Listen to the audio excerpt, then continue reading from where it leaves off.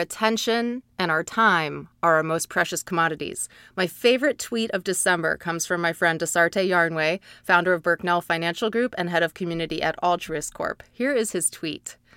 If someone wastes 10 minutes of your time, the first 2 is on them and the next 8 is on you. End tweet. You can follow him at Dasarte Yarnway. He's one of the experts featured in Josh Brown's new book, How I Invest My Money. Finance experts reveal how they save, spend, and invest, which I certainly suggest you check out and send to a friend who needs good financial advice.